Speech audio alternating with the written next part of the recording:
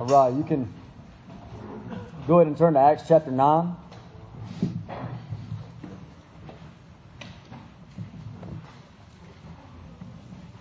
So we've been coming through the book of Acts together. There's a study guide that has gone around. It says Acts 9, 1 through 31. Verse 1 through 31. If you don't have one of those in the back, maybe you can throw a hand up. You might try to get any extras back to them. Some hands over here.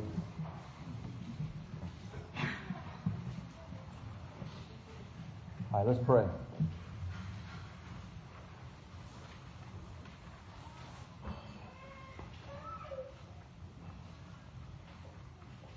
Father, thank you. Thank you again, Lord, for your word. God, we praise you and we praise your word. You are precious to us, God, and your word is precious to us. So, Lord, we ask you, please, open our eyes to it this morning. Lead us to a place of true response to you in worship and obedience in all ways that bring you glory. Please, Lord, help us this morning as we open your word.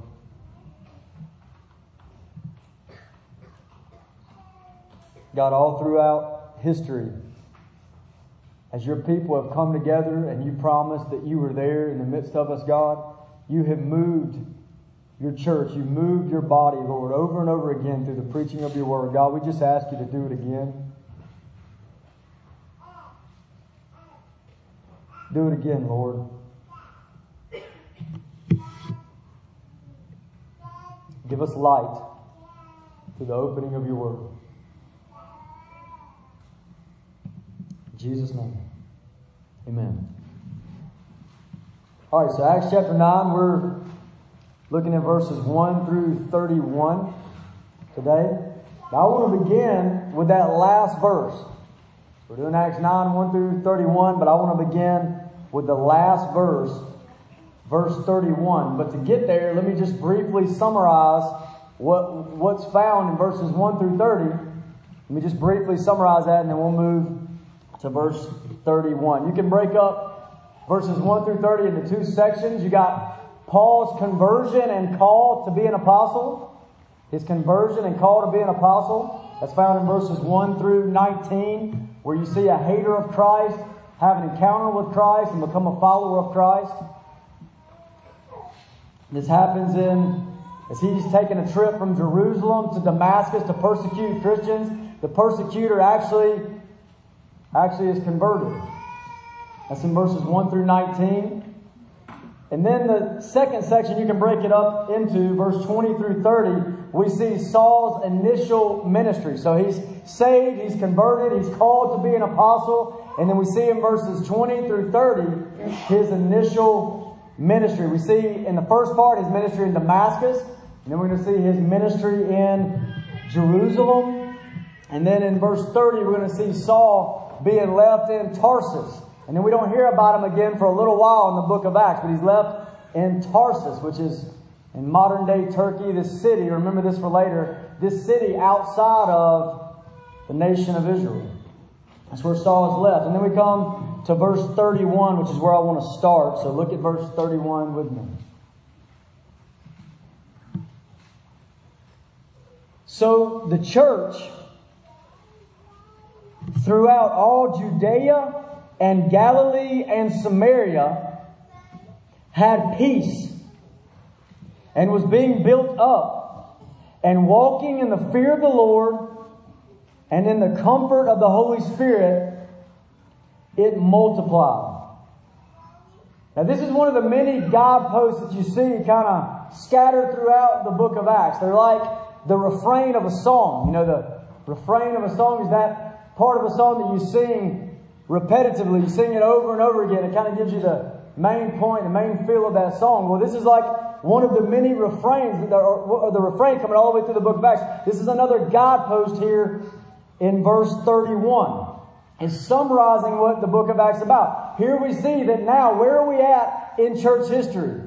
The church has spread throughout all of Israel, every region, Judea, Galilee, and Samaria, it says. and the church is being built up. Uh-oh. Excuse me, I talk with my hands.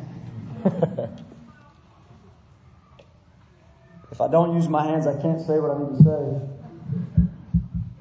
So the church is being built up all over Israel. And we have this little guidepost in verse 31 that says here, this is where we're at in church history right now. Some of those other guideposts scattered throughout the book of Acts. Let me just mention a few of them. Acts chapter 1 verse 8. It's the initial guidepost. And it says that you're going to receive power when the Holy Spirit comes upon you. And you'll be my witnesses in Jerusalem, capital city of Israel there in Jerusalem, and in all Judea and Samaria, that's these regions of Israel, and to the ends of the earth. And it's really an outline for the book of Acts. Jerusalem, it's where the gospel goes initially. All Judea and Samaria, which is where we're at in Acts 9. And even to the ends of the earth, which is where we're going in the book of Acts. Also Acts chapter 2, verse 47. It says the Lord was adding to His church day by day those who are being saved. So in Jerusalem, God is adding to His church day after day those who are being saved. It's this mission-minded guidepost telling us where the book of Acts is going. Acts chapter 5, verse 14. It says this, and more than ever, believers were added to the Lord, multitudes of both men and women. More than ever, in Jerusalem, souls are being saved. Men and women added to Christ. It's another guidepost here. Chapter 6, verse 7 would be another one. And the word of God continued to increase, and the number of disciples multiplied greatly in Jerusalem. That capital city in Jerusalem. And a great many of the priests became obedient to the faith. So notice all of these guideposts so far have been in Jerusalem, in Jerusalem, in Jerusalem. The word of God is spreading. Souls are being saved. That's the idea. And it's all been in Jerusalem. Then you get to Acts chapter 8 and the gospel begins to break out of Jerusalem, that capital city, and into these other regions. In chapter 8 we see it moving into Judea and Samaria. So we land in chapter 9 verse 31 and we see that the gospel has spread and the church has been planted in Judea, Galilee, and Samaria. Every region of the nation of Israel. Now it says here the church. In verse 31, the church which Jesus promised, I will build my church and the gates of Hades will not stand against it. Jesus promised an all-nations bride. So he's talking about the church here. The book of Acts is the fulfillment of these promises that He's raising up an all-nations bride. The church of Jesus Christ. Now all over these three regions, it says here in verse 31 that the church had peace and was being built up. And all over Israel, the church is being built up, it says here, being edified, as it says in verse 31. In fact, it says that the church is walking in the fear of the Lord and in the comfort of the Holy Spirit. The fear of the Lord and the comfort of the Holy Spirit. Now, this is a beautiful contrast that should be found in every healthy local church. Beautiful contrast. Think about it. They were walking in the fear of the Lord and the comfort of the Holy Spirit. The fear of God, where God's people see Him as the glorious, transcendent one, the magnificent one, the holy one that we tremble before, the judge of all the earth, the sovereign creator. His church is seeing Him that way. They're walking in the fear of the Lord. But not only that, in the comfort of the Holy Spirit, not only is He the glorious, majestic one, but He's the one that reaches out a hand to save. He's the one who rescues, the one who delivers, the personal God, that He's unknowable and yet He's knowable. He's incomprehensible and yet we can know this God. And especially as He came, the scripture says, Christ Jesus came into the world to save sinners. That the glorious one that is beyond our comprehension, that knows the number of stars and calls them all by name, He enters in to His creation to save and rescue. And Jesus goes to the cross and dies for sinners. So they're walking in not only the fear of the Lord, but the comfort of the Holy Spirit. And this beautiful contrast is popping up in the churches all over Israel. In every region, Judea, Galilee, and Samaria. And it says in verse 31, and they were multiplying, and it was multiplied. It's multiplied.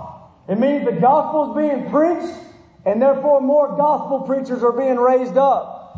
Disciples are being made, therefore more disciple makers are being raised up. And through all of this, the church is being planted and grown all over Israel. And that's what this guidepost is telling us. This is where we are in church history according to Acts chapter 9. Acts chapter 9 and verse 31.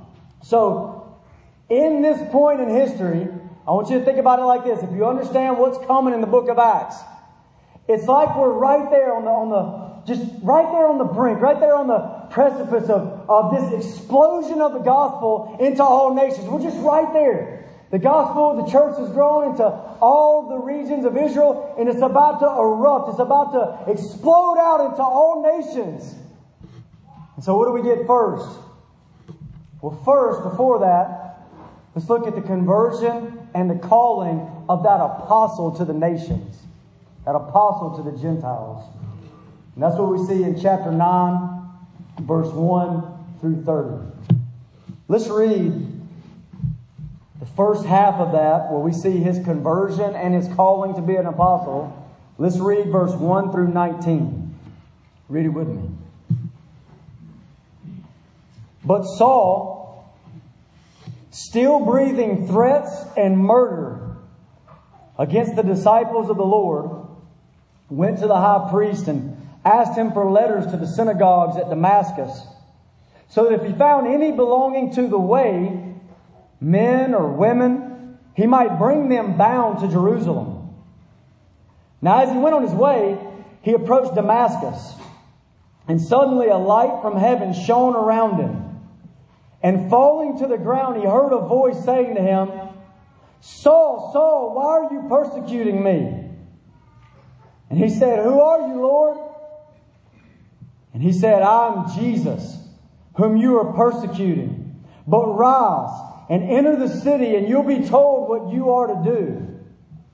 The men who were traveling with him stood speechless, hearing the voice but seeing no one. Saul rose from the ground, and although his eyes were open, he saw nothing. So they led him by the hand and brought him into Damascus. And for 3 days he was without sight, and neither ate nor drank. Now, there was a disciple at Damascus named Ananias. The Lord said to him in a vision, Ananias. And he said, Here I am, Lord. And the Lord said to him, Arise and go to the street called Straight, and at the house of Judas look for a man of Tarsus named Saul. For behold, he is praying. And he has seen in a vision a man named Ananias come in and lay his hands on him so that he might regain his sight. But Ananias answered, Lord, I've heard from many about this man, how much evil he has done to your saints at Jerusalem. And here he has authority from the chief priest to bind all who call on your name. But the Lord said to him, Go, for he is a chosen instrument of mine, to carry my name before the Gentiles and kings and the children of Israel. For I will show him how much he must suffer for the sake of my name. So Ananias departed and entered the house, and laying his hands on him, he said, Brother Saul, the Lord Jesus, who appeared to you on the road by which you came, has sent me so that you may regain your sight and be filled with the Holy Spirit. And immediately something like scales fell from his eyes, and he regained his sight. Then he rose and was baptized, and taking food, he was strengthened. For some days he was with the disciples at Damascus. So here's what I want you to see. Right here what we're seeing is not only do we see Saul's conversion, which we spoke about a lot last week. Not only do we see Saul's conversion, but we see his calling to be an apostle. I want you to see that clearly. What we're seeing here is his calling to be an apostle. Now, why should we view this passage of Scripture as not only his conversion, but as his calling to be an apostle? And I'll give you two main reasons. One, because of the way that it's laid out in this passage. So in Acts chapter 9, in this passage, just like the other apostles, we know that Paul's an apostle from the whole New Testament, but just like the other apostles were eyewitnesses to the resurrected Jesus, Paul sees Jesus right here. Now that's unlike anybody else in this room's conversion today. Nobody else was converted after you actually saw as an eyewitness the resurrected Jesus Christ. So the way it's laid out to us, this is a story of an eyewitness testimony to the resurrected Christ, because this is a calling for him. Not only is he converted, but his calling as an apostle. And so if you look at verse 15, the thing that's said to Paul, the thing that's said about Paul is Paul, amen, he is a chosen instrument of mine. To do what? To carry my name to the Gentiles and kings and to the children of Israel, that he might know how much he's going to suffer for my name. So listen, this is his call to be that chosen instrument as an apostle to the Gentiles, an apostle to the world.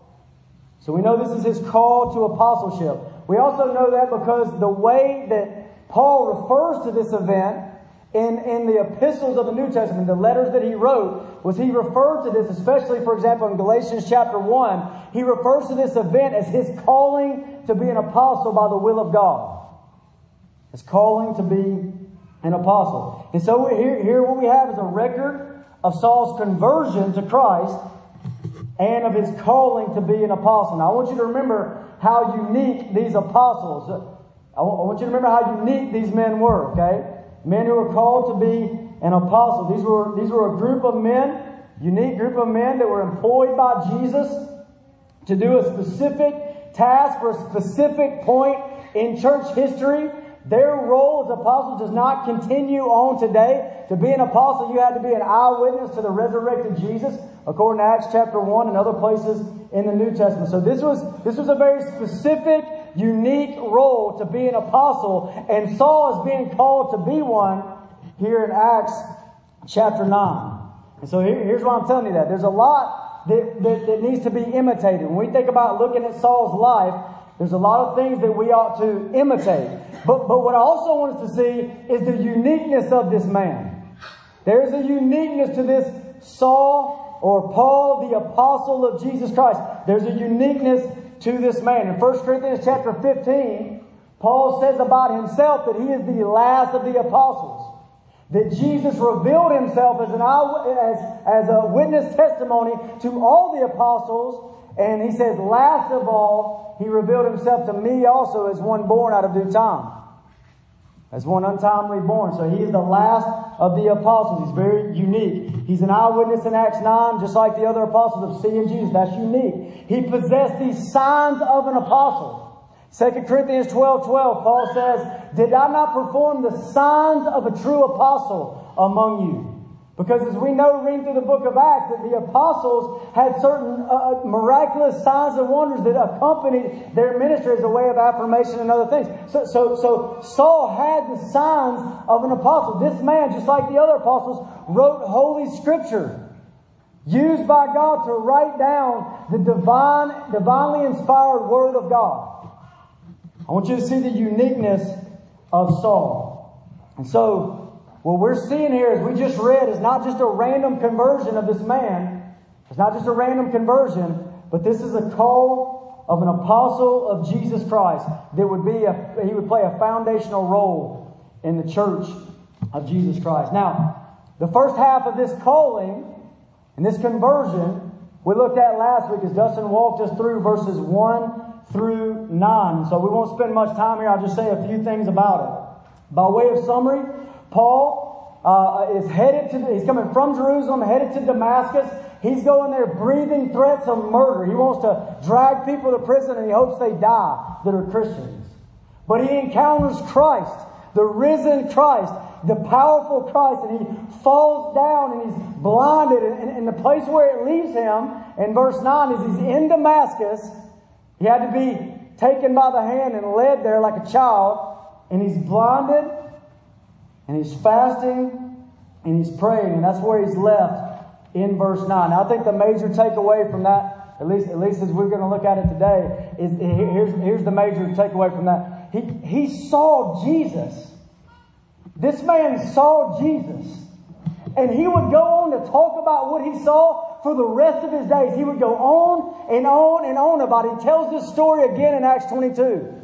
He tells this story again in Acts 26. It's all over the letters that he wrote. That's what the governor Felix said about Paul. Everybody says Jesus is dead. Paul thinks he's alive. He just went on and on and on about what he saw. Do you realize how persuasive this would have been for people living in Israel in that time? There they are in Israel, and this famous Jesus has been crucified. Everybody saw it. It's a famous death. He died on that tree. He was buried in the tomb. The tomb was protected. He's in the tomb. And yet here's all these people now saying that they've seen him walk on earth again. Okay, go check the tomb. Go check the tomb and see if it's true. The tomb's empty. What happened to this man? How is the tomb empty? And all these eyewitnesses saying, he's risen. We saw him walk on earth again. And that's persuasive, right? But then you imagine how much more persuasive when an enemy of Jesus, a hater of Jesus, that views Jesus as a heretic, and there's nothing good that comes to him, in a worldly mindset, no benefit that comes to him by becoming a Christian. And yet this man rises up and said, I saw him. I saw the risen one. Can you imagine how persuasive this would have been in Israel to hear of Saul, the enemy of Christ, the Pharisee, that saw the risen Christ and is now a follower of Jesus. Now let's give attention to the second half of this. So there's Saul, converted. He's seen Christ. He's seen Christ. He's been called to be an apostle. And what we're seeing, if you start in verse 10 through 19, as a guy named Ananias comes on the scene. Ananias is a disciple of Jesus. According to the rest of the scripture, he's a very well-respected disciple of Jesus, a very well-respected man, this man Ananias. And what we're going to see Jesus do is use him. He's a tool in the hand of our evangelistic Christ. We're going to see Jesus use him. So here's Ananias, a respected man. He's one of the ones that Saul was actually coming to destroy. Here's Ananias. Now what does Jesus tell Ananias to do? And you see it in verse 10 through 12. The Lord said to him in a vision, Ananias, and he said, Here I am, Lord. And the Lord said to him, Arise and go to the street called Straight, and at the house of Judas look for a man of Tarsus named Saul, for behold, he is praying. And he has seen in a vision a man named Ananias come in and lay his hands on him so that he might regain his sight. So he says, Ananias, this guy named Saul is here, and I want you to go visit him. I want you to go see him. Can you imagine how Ananias is feeling at this moment? You want me to go see Saul, the one that's famous for murder, breathing threats of murder towards Christians. He can come here. He's here to arrest people like me. And you, Jesus, want me to... And so how does he respond? Look at verse 13. Ananias answered, Lord, I've heard from many about this man, how much evil he has done to your saints at Jerusalem. And here he has authority from the chief priest to bind all who call on your name. As if Jesus didn't know this already. So Ananias informs Jesus in his wisdom. Jesus, you know that he's here. He's here to, maybe you don't know about this, Lord. He's here to kill folks like us. Don't you? And what he doesn't realize is that he's speaking as if, you can feel the fear here, right? You feel the fear. And he's speaking as if Jesus doesn't know this. But what he doesn't know is what Jesus is doing in the heart of Saul. He didn't understand what God's doing. You ever stopped preaching? You ever halted preaching the gospel to somebody because you thought, God never gets saved, right? And here's Jesus knows. Jesus knows what he's doing in the heart of this man. He says, Ananias, I want you to go to him. I want you to go to him. And so you got fear working in Ananias. You have this temptation for fear to overtake faith. He ought to just have faith in Christ, right? Just believe Jesus. If Jesus says go, it might seem dangerous. It might seem crazy. It might seem unthinkable, but just trust him. And he's tempted right here to let fear overtake his faith. And so what does Jesus say to him? And look at verse 15 and 16. Jesus says to him, Go. Not a whole lot of comfort. You're not going to die, Ananias. Everything's good, but just go. For he is a chosen instrument of mine to carry my name before the Gentiles and kings and the children of Israel. For I will show him how much he must suffer for the sake of my name. So he tells him to go. He says this man is going to be a chosen instrument. Now he's a unique man, chosen, not as in the way all believers are chosen from before the foundation of the world. Not like that, but this man is chosen for a specific task, to carry my name to the Gentiles. Not an instrument, as all Christians are instruments of Jesus, but a special, unique instrument. He's an apostle. He's an apostle of Jesus Christ. And he's a chosen instrument to do what? And it's two things, and I want you to remember these things for later. Two things I want you to remember for later. Chosen as an apostle to do what? Number one, it says in verse 15, to carry his name into these other places, to carry his name. Number two, I'll show him how much he must suffer. Remember that for later. He's a chosen apostle to carry his name and to know how much he will suffer. So how does Ananias respond? You see it in verse 17. So Ananias departed and entered the house, and laying his hands on him, he said, so Ananias obeys Jesus. He obeys Jesus. His faith overcame his fears. He had faith in that one, even though he was afraid. He had obvious reasons to be afraid, but he believed in the Lord Jesus Christ. He believed him. He trusted him, and he went to this man named Saul and did exactly what Jesus told him to do. Now, I love this picture of faith overcoming fear rather than letting fear overcome faith. In fact, I don't know why, maybe I just read them at a similar time, but I always think of this story, or this example of Ananias, the same time I think of Moses in Exodus chapter 4. You remember Moses? I've referred to it a few times. Moses in Exodus 4, he's holding a staff, and God says, what's that in your hand? And Moses says, it's a staff.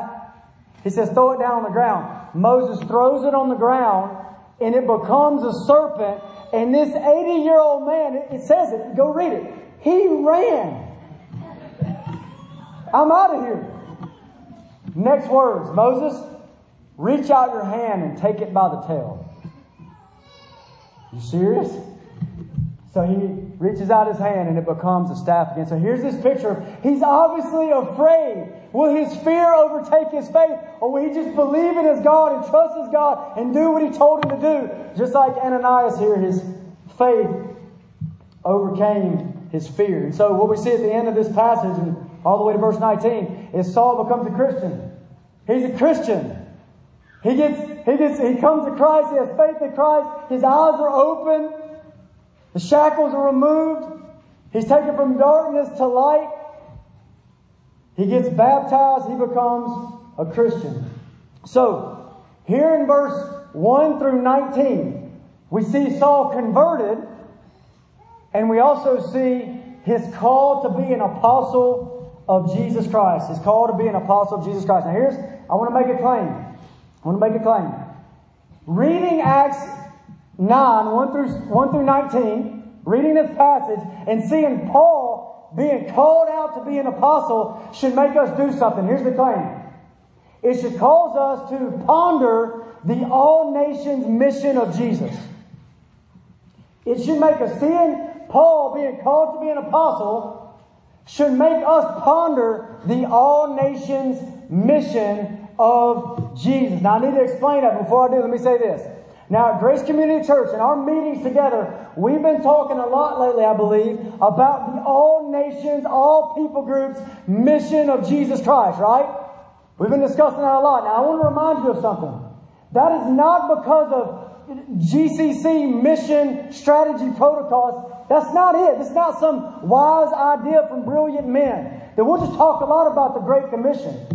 No, the reason we're talking about it a lot is because we are bound by the exposition of Scripture, and God's Word and the author of God's Word, God Himself, is more devoted to the all-nations mission than we are.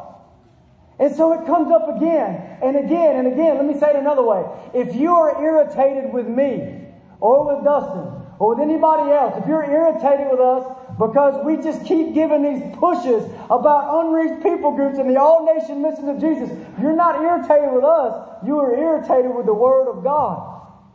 It keeps coming up for us. Why? Maybe we should listen. Maybe we should lean in. So why do I say this? Why do I say, seeing the calling of the apostle Paul, his calling as an apostle, why should that cause us to ponder the all nations mission of Jesus? One is because he is the apostle to the nations. You see, Saul is unique as an apostle, but he's also unique among the apostles. He's the apostle to the nations. We see it in verse 15. I'm raising him up so that he might carry my name to the Gentiles. He's the apostle to the Gentiles. You see it in Galatians 2, verse 7 and 8. As it speaks about the apostleship of Peter to the circumcised and the apostleship of Paul to the uncircumcised. He's the apostle to the ends of the earth. He's the apostle to the unreached ones. There's a uniqueness to Paul and his ministry that should make us ponder the all-nations mission of Jesus. Now, secondly, this. If you look at the context, just the fact that he's the all-nations apostle, but think about the context, okay? Think about the context. We start in verse 31, and what do we see? Where are we at in the book of Acts? The gospel, the church has spread to all Jerusalem, Judea, and Samaria. It's all three regions of Israel. It's spread throughout all Israel. We looked at that a minute ago, okay? But what's the plan? Acts 1:8 said the plan is Jerusalem, all Judea, Samaria, and to the ends of the earth. So we're right there on the verge of this explosion to all nations. Wait a minute, let me tell you about the calling of the apostle to the nations. And by the way, when we get to the end of this passage, it's going to have Paul in Tarsus, which in a real way is his hometown. But he's in Tarsus. I want you to think about this for a minute. He's living, we're right on the brink of the gospel erupting into all nations, and we've got the apostle to the nations living outside of Israel in that area, in that region where the first missionary work will be done. We're supposed to be thinking about this all-nation mission. Don't you feel the tension that it's coming? It's about to explode. The all-nations apostle has been called out, and we're right on the verge of seeing it spread into every nation, tribe, and tongue. And so what I want us to do, if that's true, if this stuff should cause us to ponder the all-nations mission of Jesus, then I want us to do that. I want us to think about that for just a minute. Okay, so let's think about that. What is Jesus' heart towards unreached people groups? What's his heart towards all people groups on the planet, all ethnic groups on the planet? What's his heart toward them? Think about Christ for a minute. Longing, he desires all men to be saved and come to the knowledge of truth. Think about his heart toward them for a minute. And then what about your heart? Does it line up with God's? Does your heart line up with God's as it relates to not just the place that you live, but to all nations? So here's what I want us to be thinking about. What about a church, okay?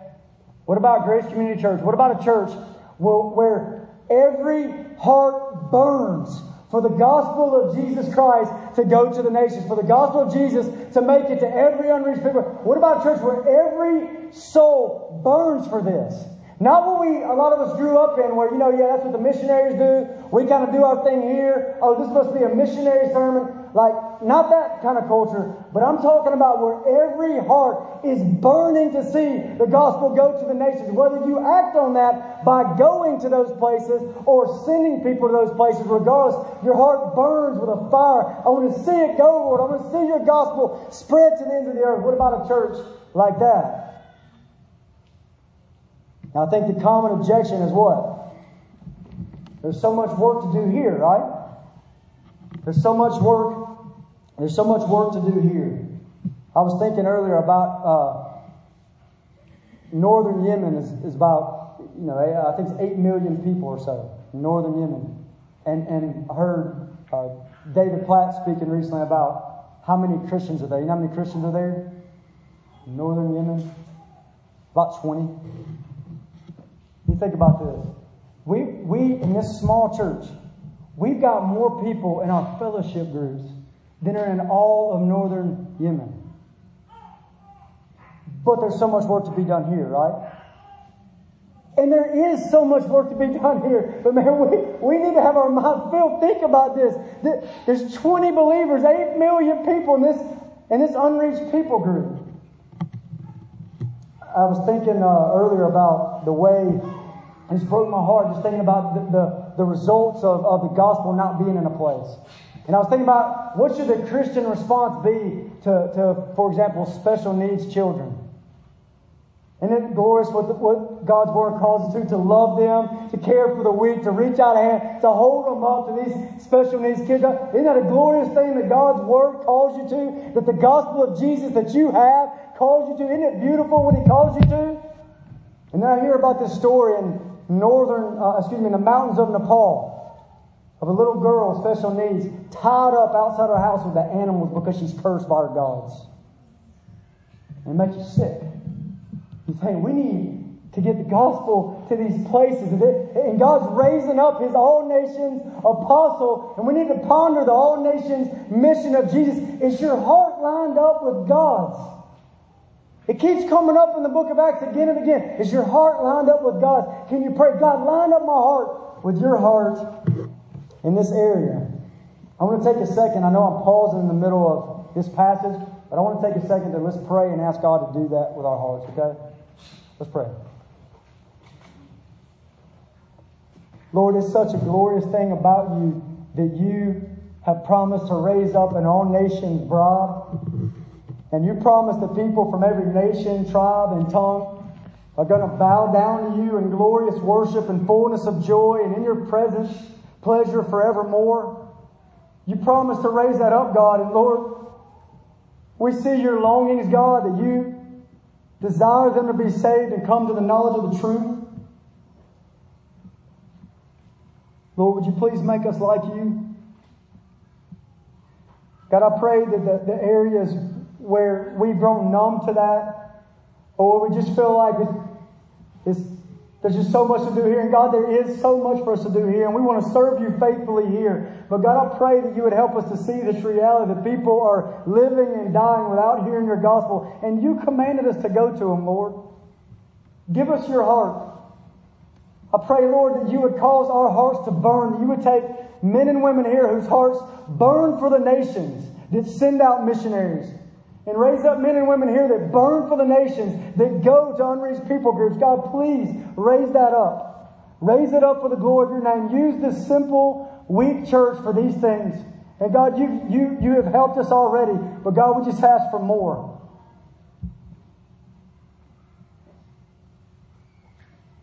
Help us, God, in this, please. We love you, Lord. In Jesus' name. Amen. All right, let's kick it to that. So we're seeing this Saul converted and called to be an apostle. Move to verse 20 through 30. What we're going to see here is Saul's initial ministry. We're going to see Saul's initial ministry. Now, if we read this very carefully, we're going to read it in just a moment, but if we read it carefully, what we're going to see here is the initial outliving of what Jesus said to him in verse 15 and 16. You understand what I'm saying? So think about this. I told you those two things. Jesus raises him up as an apostle for what? One, to carry his name to the Gentiles, kings, and Israelites, to carry his name. So we're going to see that lived out initially in verses 20 through 30. Also, he called him out to be an apostle that he might know how much he's going to suffer for his name's sake. So we're about to see that also carried out. So those two things. He's going to carry the name of Christ out into the world. And he's going to suffer for the name of Christ. And we see the initial outliving of that in verses 20 through 30. Now, we've talked a lot about Saul's uniqueness, but I also want to encourage you here that there are things about him that we need to imitate. So as we look at this initial ministry, I want you to think about how you and I need to be imitating Saul, soon to be called Paul. So be thinking about how to imitate him, because here's what we're about to read. We've already seen the big picture of the nations, but this big picture, but we're about to see the boots on the ground, okay? So we've already seen this idea of this big picture go to all nations, and our hearts need to burn. We're praying, God, make our hearts burn for all nations. And yet here's the boots on the ground. What do you do here and now as it relates to the mission of Jesus Christ? And I want you to imitate him. There's a quote, C.T. Studd, who so many of us enjoy reading.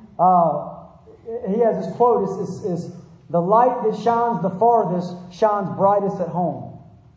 And I think he might have been the one that made that quote. The light that shines the farthest, it's this big all nations picture, shines the brightest at home. And that's what we're going to see here. Boots on the ground here, okay? So I want us to look at this. It's going to, verse 20 through 25, as you see on your study guide if you have one, says this is his ministry in Damascus. Okay, we're going to see that. And then verses 26 through 30 is going to be his ministry in Jerusalem. So it's broken up into in Damascus and then into Jerusalem. Now, as we read this, here's a sentence, and it's right there on your study guide. I want you to think about it like this. Here's what we see in Damascus, and then we see it repeated in Jerusalem, and I believe we need to imitate it, okay? In Damascus, in Jerusalem, and we need to imitate it, is this. In the context of a local church, is number one. In the context of a church, he is advancing the gospel, number two, and suffering for the name, number three. In the context of church, advancing the gospel and suffering for the name. So let's look at that in verse 20 through 25 in Damascus. Now, to get that first one, so keep that in mind. In the context of church, advancing the gospel and suffering for the name. To get that first one in the context of the church, you really need to read 19, the second part of verse 19, which says this. It's at the beginning of a lot of your paragraphs. It says, for some days he was with the disciples at Damascus. So here's Saul, the converted one, the one called to be an apostle, and he's with those disciples at Damascus. Those followers of Jesus at Damascus, like Ananias, those servants of Christ.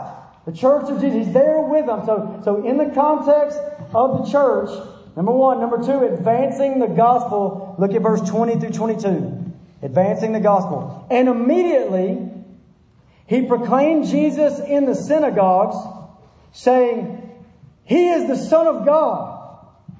And all who heard him were amazed and said, is not this the man who made havoc in Jerusalem of those who called upon his name?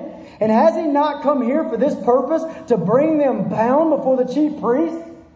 They're going, isn't this the one that came to destroy the Christians? And here he is in the synagogues proclaiming Christ as the Son of God. Verse 22. But Saul increased all the more in strength and confounded the Jews who lived in Damascus by proving that Jesus was the Christ. So here he is, advancing the gospel in Damascus. Now there's two verbs there that I think can kind of stand out to you. One, it says that he is proclaiming. You see that in verse 20? It says he's proclaiming Jesus. He's proclaiming the gospel. He's proclaiming him as the Son of God. This is like a herald of the gospel. It's like rising up like a prophet of old to announce the gospel of Jesus Christ. He's doing that in the synagogues. The other verb is in verse 22. It says proving. He's proving that Jesus is the Christ. He's the Messiah. This idea of proving is like joining the pieces together. It's like putting the pieces of the puzzle together. So not only a proclamation like a prophet of old, but imagine sitting down and taking this piece of the Bible and this piece and showing you how it all fits together to Jesus is the Christ. He's the Christ. He's doing that in Damascus. He's advancing the gospel in the context of the church. He's advancing the gospel outside into the synagogues and into that place there in Damascus. Now, this is something that you can grow in. Do you know that? Look at verse 22. But Saul increased all the more in strength. Did you know this was something that what did it look like for him to increase in power, increase in strength, and being one that advances the gospel of Jesus? What did it look like? What does it look like for you to advance the gospel of Jesus? And you can increase in this. You can grow in this. What was the core of his message? Verse 20, it says, he was saying that Jesus is the Son of God. That's the core of his message. It tells you what he's saying. He's saying Jesus is the Son of God. He's proclaiming God as this triune God that we worship. Father, Son, Holy Spirit. God the Father, God the Son, God the Holy Spirit. But not three gods, one God. But they're not the same person. They're distinct persons, but one glorious God. And one of the persons of the Trinity, God the Son, takes on flesh. And he says Jesus is not a mere man. He's the Son of God. Can you imagine him proclaiming that in the synagogues? What was the core of his message? Verse 22 says he's proven that Jesus is the Christ. That's at the core of his message. He's the Christ. That sin entered the world. Read about it in Genesis 3. Sin entered the world. And we all deserve to die. We all deserve hell because of it. But right after sin enters the world, the Bible begins to tell us, God begins to reveal that there's coming a Christ. There's coming a Messiah who died for sinners and yet reign as King forever and ever and ever. And Paul is preaching that all over Damascus. That's the core of his message. It's the core of his message. So he got in the context of the church in Damascus. He's advancing the gospel. And number 3, and he's suffering for the name. Look at verse 23 through 25. When many days had passed, the Jews plotted to kill him. But their plot became known to Saul. They were watching the gates day and night in order to kill him. But his disciples took him by night and let him down through an opening in the wall, lowering him in a basket. So his life is being threatened here. There's death threats on his life. He's suffering, as Jesus said, for the sake of the name. Now what about, is this unique only to Paul? Is this unique only to this man, Saul the Apostle? Is it unique to him, or is this for all Christians? And I'm not saying that everybody here will have at some point a death threat on your life. You might. You might have that, like he did. But here's what we know for sure. 2 Timothy 3:12, it says, all those who desire to live godly in Christ Jesus, listen to the promise, will suffer persecution. It's not just unique to him. All those who desire to live godly in Christ Jesus will suffer persecution. So you see those 3 things. In the context of the church, advancing the gospel, and suffering for the name. That's in Damascus, verse 20 through 25. What about in Jerusalem? He has to flee Damascus because of the persecution. He lands in Jerusalem in verse 26. And we see again the same thing in the context of the church. Look at it, verse 26. And when he had come to Jerusalem, he attempted to join the disciples. And I love that. That word join there he tried to associate himself with the disciples. It's the same word when a man and woman are joined together. Matthew 19:6. They're joined together in marriage. It says here he tried to join the disciples. That word means he tried to glue himself together with or cement himself with. He tried to make it concrete. He tried to join the church there, join the disciples there. And they were all afraid of him, for they did not believe that he was a disciple. They allowed fear to say, I don't know about this. This is a guy that was, maybe it's a trick, maybe it's a plan here. It's a guy that stood there holding the clothes of those, stoning Stephen. So they don't allow him. But then Barnabas vouches for him. It says in verse 27, but Barnabas took him and brought him to the apostles and declared to them how on the road he had seen the Lord who spoke to him, and how at Damascus he had preached boldly in the name of Jesus. So he went in and out among them at Jerusalem. So there we have it in the context of the church. He's hooked himself in to the church at Jerusalem. We see him advancing the gospel. Keep reading here. In verse 28 and 29, he's advancing the gospel. So he went in and out among them at Jerusalem, preaching boldly in the name of the Lord, and he spoke and disputed against the Hellenists. But they were seeking to kill him. So again, you got 2 verbs here. You got, he's preaching boldly. That's one Greek word. He's boldly preaching. One Greek word. It's this idea of boldness, that he has put himself in some situations where he has to speak about Jesus and his gospel with some courage, with some boldness. That there's going to be temptations to fear, and he doesn't run for it, but he hits it head on with boldness and openness with the gospel of Jesus Christ. That's one verb there. And the second verb is the one that says in verse 29, and he disputed against the Hellenists. So he's speaking, and it's a disputation against something. It's confrontational arguing.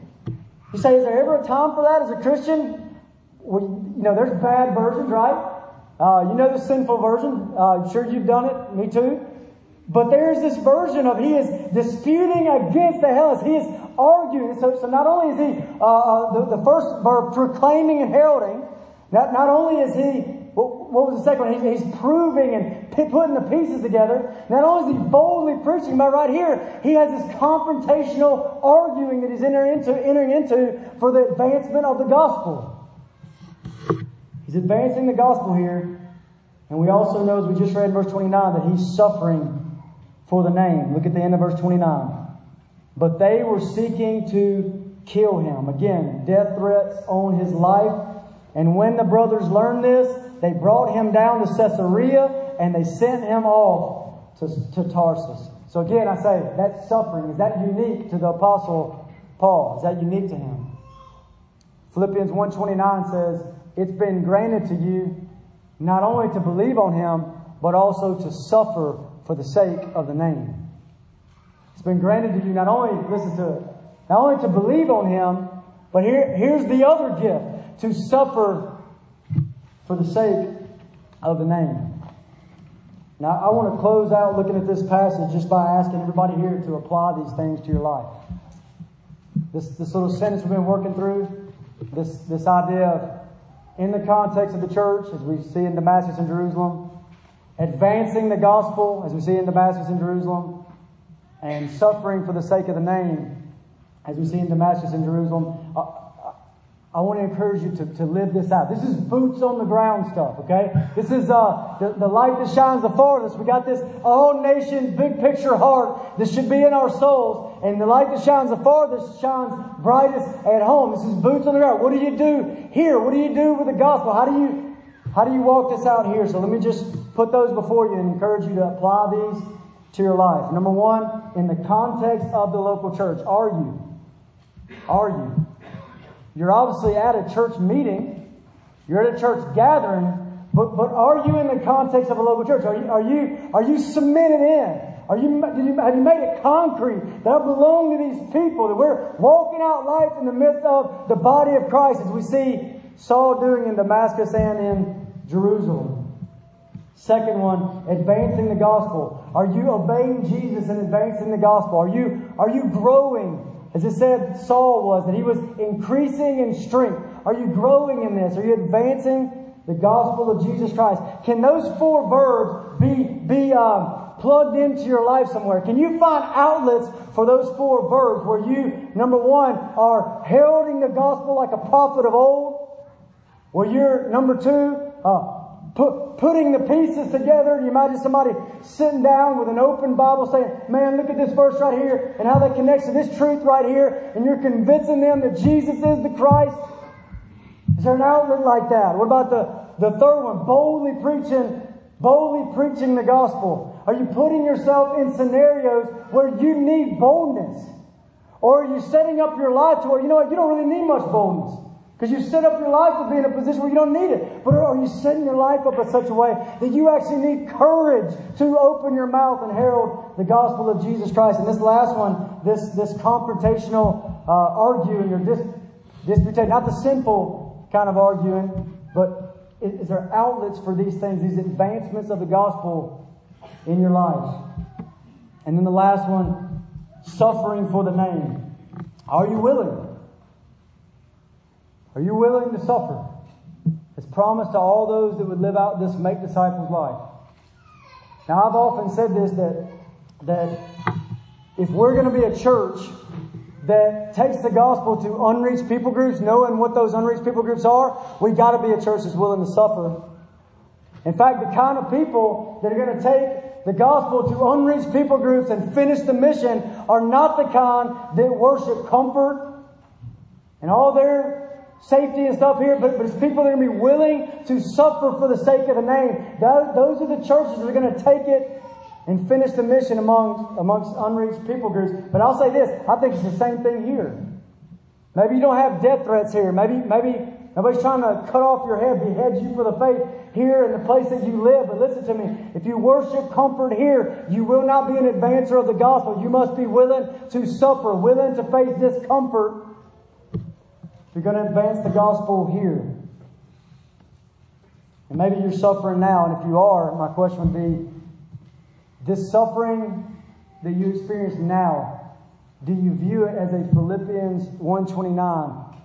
Not only faith, but also a gift that's been granted to you to suffer for His name's sake. Do you see it as a gift from Him? Let's pray some of these things in, and we'll close with that. Let's pray some of these things in our soul. Father, thank you so much for this church, for my brothers and sisters, Lord, for making us family. Lord, thank you that you have grouped us together, Lord, as your disciples in this place. And God, I pray that you would give us the same kind of mindset. The same kind of mindset, God. God, we want to take your gospel to unreached people groups, to the nations. God, we want to do that. We want to burn with a fire for that. And God, right here where we live, Lord, make us faithful, make us obedient right here where we are now. Help us, Lord, please. Help us to encourage one another, God, to be joined in to one another, to be submitted into one another. God, help us to herald your gospel like prophets of old. Fill us with a zeal, God, to prove you as the Messiah. And God, I pray that you would make us in the midst of that, make us a people willing to suffer. God, any idols that we have in our hearts of comfort in this life, love of the things of this world, God, I pray that you tear down our idols. Tear down our idols, God, and unleash us on a world, especially the unreached world, God, and even in the city we live, for the glory of your name. Please, God, help us. In Jesus' name, amen.